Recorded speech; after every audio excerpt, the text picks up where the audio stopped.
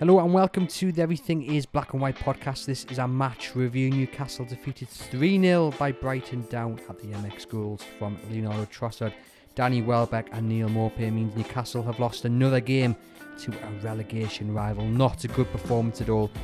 Hard to pick out any positives. I don't even think there were any, and the pressure on Steve Bruce has gone up a level.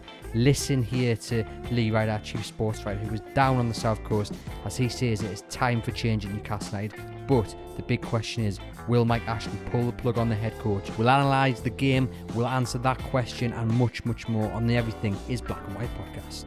Hello and welcome to the Everything is Black and White podcast. Newcastle defeated 3-0 by relegation rivals Brighton. Our chief sports writer, Lee Ryder, was down at the Amex. Not a good night for Newcastle at all. And only one place to start, Lee.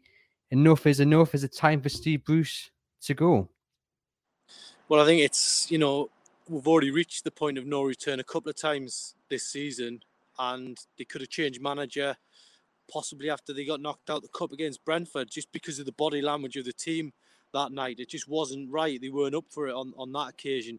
Then you had Sheffield United, and then there's probably been one or two times even after that, and certainly tonight the team just looked so flat. Didn't start the game well at all.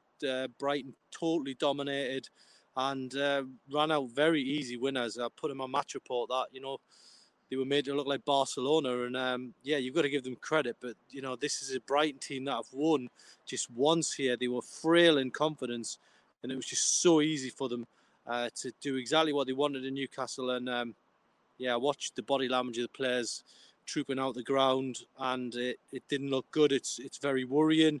And if I was owner of a football club, then I would certainly be looking to make a change in the dugout, because I can't see any other choice. You said there they made them look like Barcelona. The commentators on Sky said Brighton looked kind of just shocked at the lack of proactivity, was the word they used, by Newcastle to get back into the game. There just seemed no urgency by Newcastle throughout. Were you surprised at just how lacklustre they were? Not really, because I just think it's been in the post. And they did scramble a draw against Aston Villa last week, but that was quite fortunate, really, when you look back. And tonight, they just had no answers at all. And even after the break, when, if that was the reaction after, getting a bit of a telling off in the dressing room, sadly, they didn't respond. Obviously, they did hit the post, but we need more than that. And it was a disturbing performance. Most certainly. And the first two goals, they were carbon copy of one another, out to the wing, cut inside, a shot. I mean, and that ball was repeatedly played as well.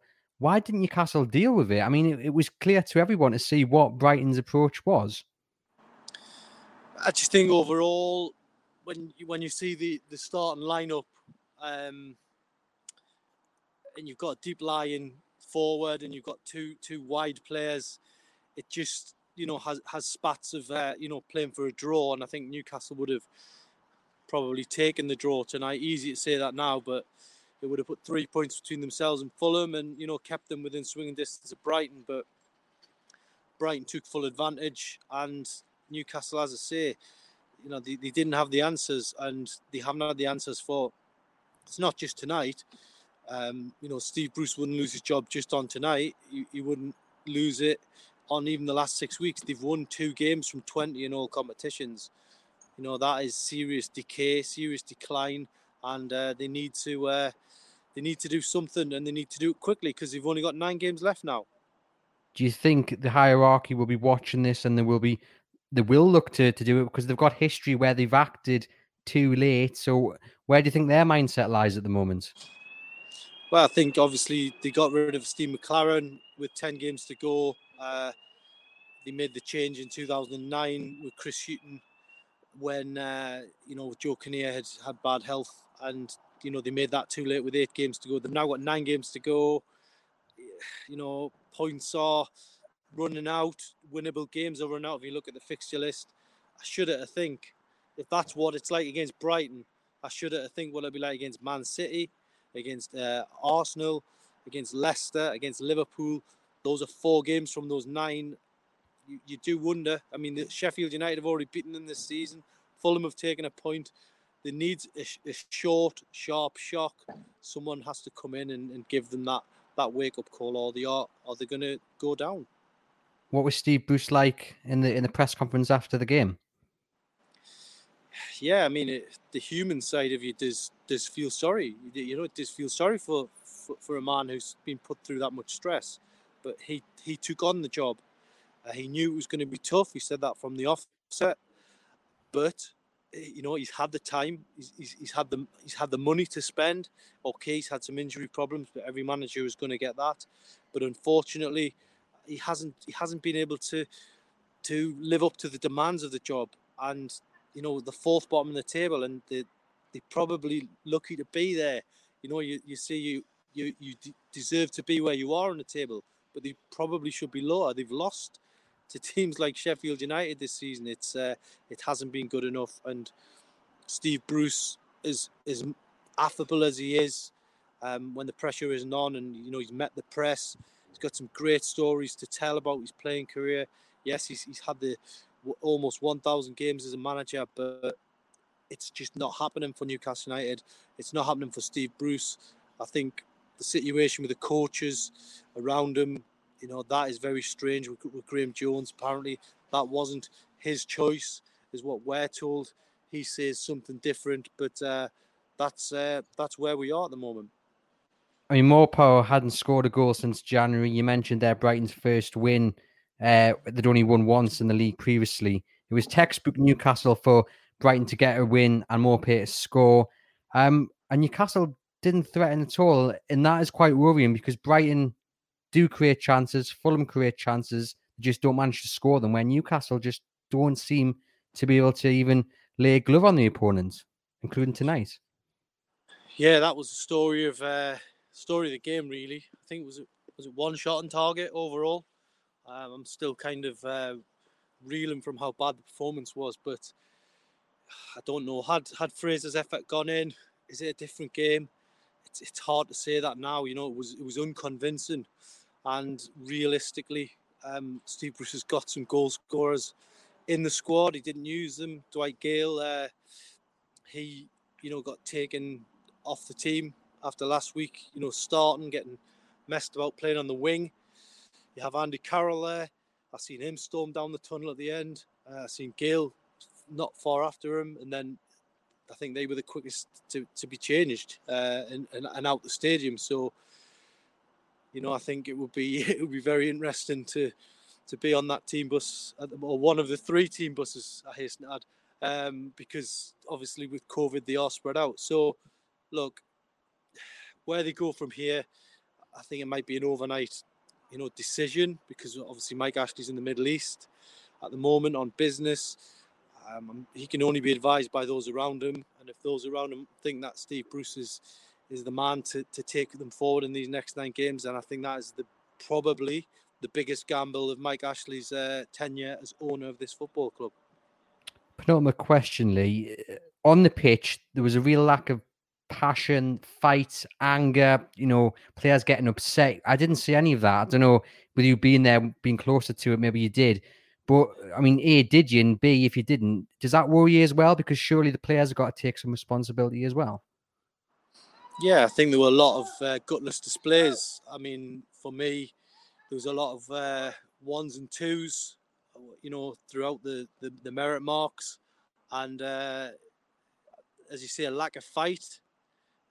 That's been evident for a few weeks now. I know they've fought back and got a couple of points here and there, but they need wins, and you need that sort of passion, and you need that fight. And every time you pull on that black and white shirt, you've got to remember you represent thousands and thousands of people, thousands of fans who have been locked up in their homes, and that wasn't a true representative of where Newcastle United are. It doesn't sound like Steve Bruce is going to walk away, though. He said it again tonight. He'll not give up the fight, sort of thing. So it looks like it probably would have to be a sacking if a change did come. Do you think? I don't think any modern manager walks away now. We know managers in the past have resigned when things haven't been good, but realistically, Newcastle United, they will be going into this international break with a big decision to make. Compensation would have to be paid, and that's probably the reason why Steve Bruce is not going to walk. They haven't had a plan before. Do you think there's been any sort of plan in leading up to this? Any names that have come across the table of Lee Charnley, Justin Barnes, Mike Ashley? Well, they didn't have a plan when Rafa Benitez left, so they had a full summer to sort that one out. And look, I think it's for them, for their point of view, they might look at Graham Jones and think he's a safe bet as caretaker manager. And whether that will pacify the fans, I don't know. I think the fans will take any change at the moment. If it's Graham Jones, I think they would accept that and see how it went. I don't know. Long term, obviously, I don't think that's a solution. You need someone who has obviously you need the tactical acumen to run this team, but also you need the charisma, and you need to be able to take the criticism, because there's been times where the criticism's been very heavy for Steve Bruce and he hasn't been able to take it. He snapped in press conferences, he's restricted questions. He didn't do that at night. I'll give you that. He didn't do that at night. He accepted every question that come his way. So, but overall, it's a big job, and there's been some huge names in football. World class names have managed Newcastle United, and sadly they haven't been able to deliver. And it feels like Steve Bruce is going to be joining them soon. That's what it feels like tonight. Lee, we appreciate you taking the time. Get back to Tyneside safely. Lee's off to catch a train now. Thanks. He's down at the Amex. See you later, mate. And you can head over to chroniclelive.co.uk to catch up with Lee's match report, his player ratings. That result tonight does not leave Newcastle in the relegation zone, of course, because Fulham failed to beat Leeds. Newcastle remains 17th, 2 points above Fulham with a game in hand. But their goal difference did take a bit of a dint tonight, -20 to Fulham's -15. Brighton now 4 points clear of Newcastle and 8 of Fulham. I guess the positive, if you're looking for one, is that it's still kind of in Newcastle's hands, as it has been the past few weeks, but they need to start winning games. Lots of positive talk about Callum Wilson returning after the international break, but the reality is, even with him in the side, Newcastle weren't picking up points. Yes, looking more threatening, but weren't picking up the points. Only 2 wins in 20. Sorry to rub it in, guys, but that is the reality. Of course, if you go over to the app, Chronicle Live app, you can subscribe to the breaking news feature on that, or anything that does happen, you'll get the notifications sent straight to your phone. And please remember to like and subscribe to whichever platform you're getting us through. For the meantime, keep safe, guys and girls. Thanks for watching and listening. Enjoy the rest of your night. So a great night down at the Amex for Newcastle United as their relegation fears remain. The international break now will bring you a special episode of Gibbo's Corner next week. The Magnificent Seven, as Gibbo picks the 7 players he wished didn't leave Newcastle as early as they did. And of course, if anything happens with Steve Bruce's job, we'll bring you a breaking news podcast as well as the regular Q&A with our writers. But just a quick note to say it's an absolute pleasure to have been awarded silver in the Sport Journalism Association Awards for 2020 for our podcast on the Newcastle United Fans Food Bank against some really big hitters.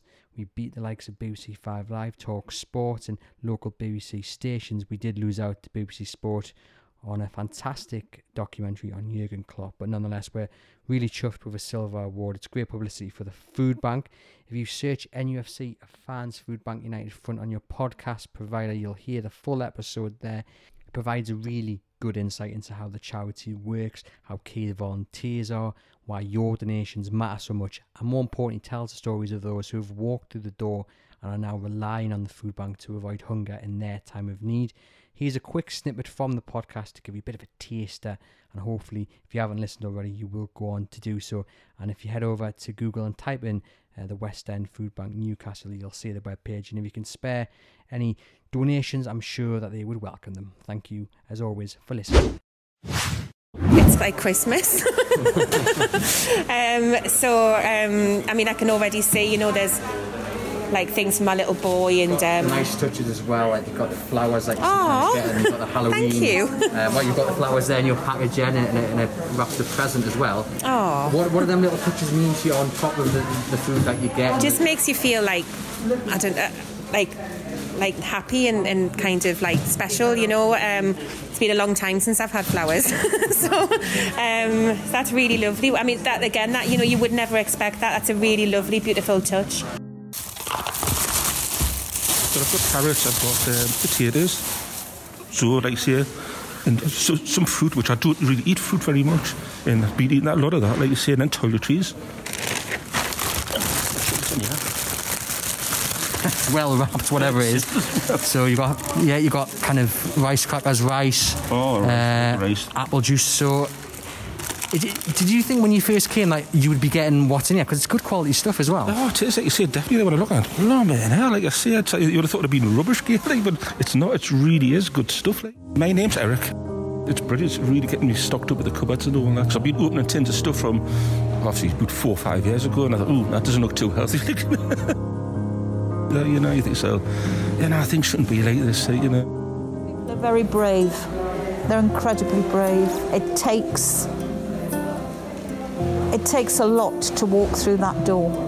And no, not everybody could. But they are brave to do that. And we always have to remember that. Because in walking through that door, in their own mind, they're at rock bottom.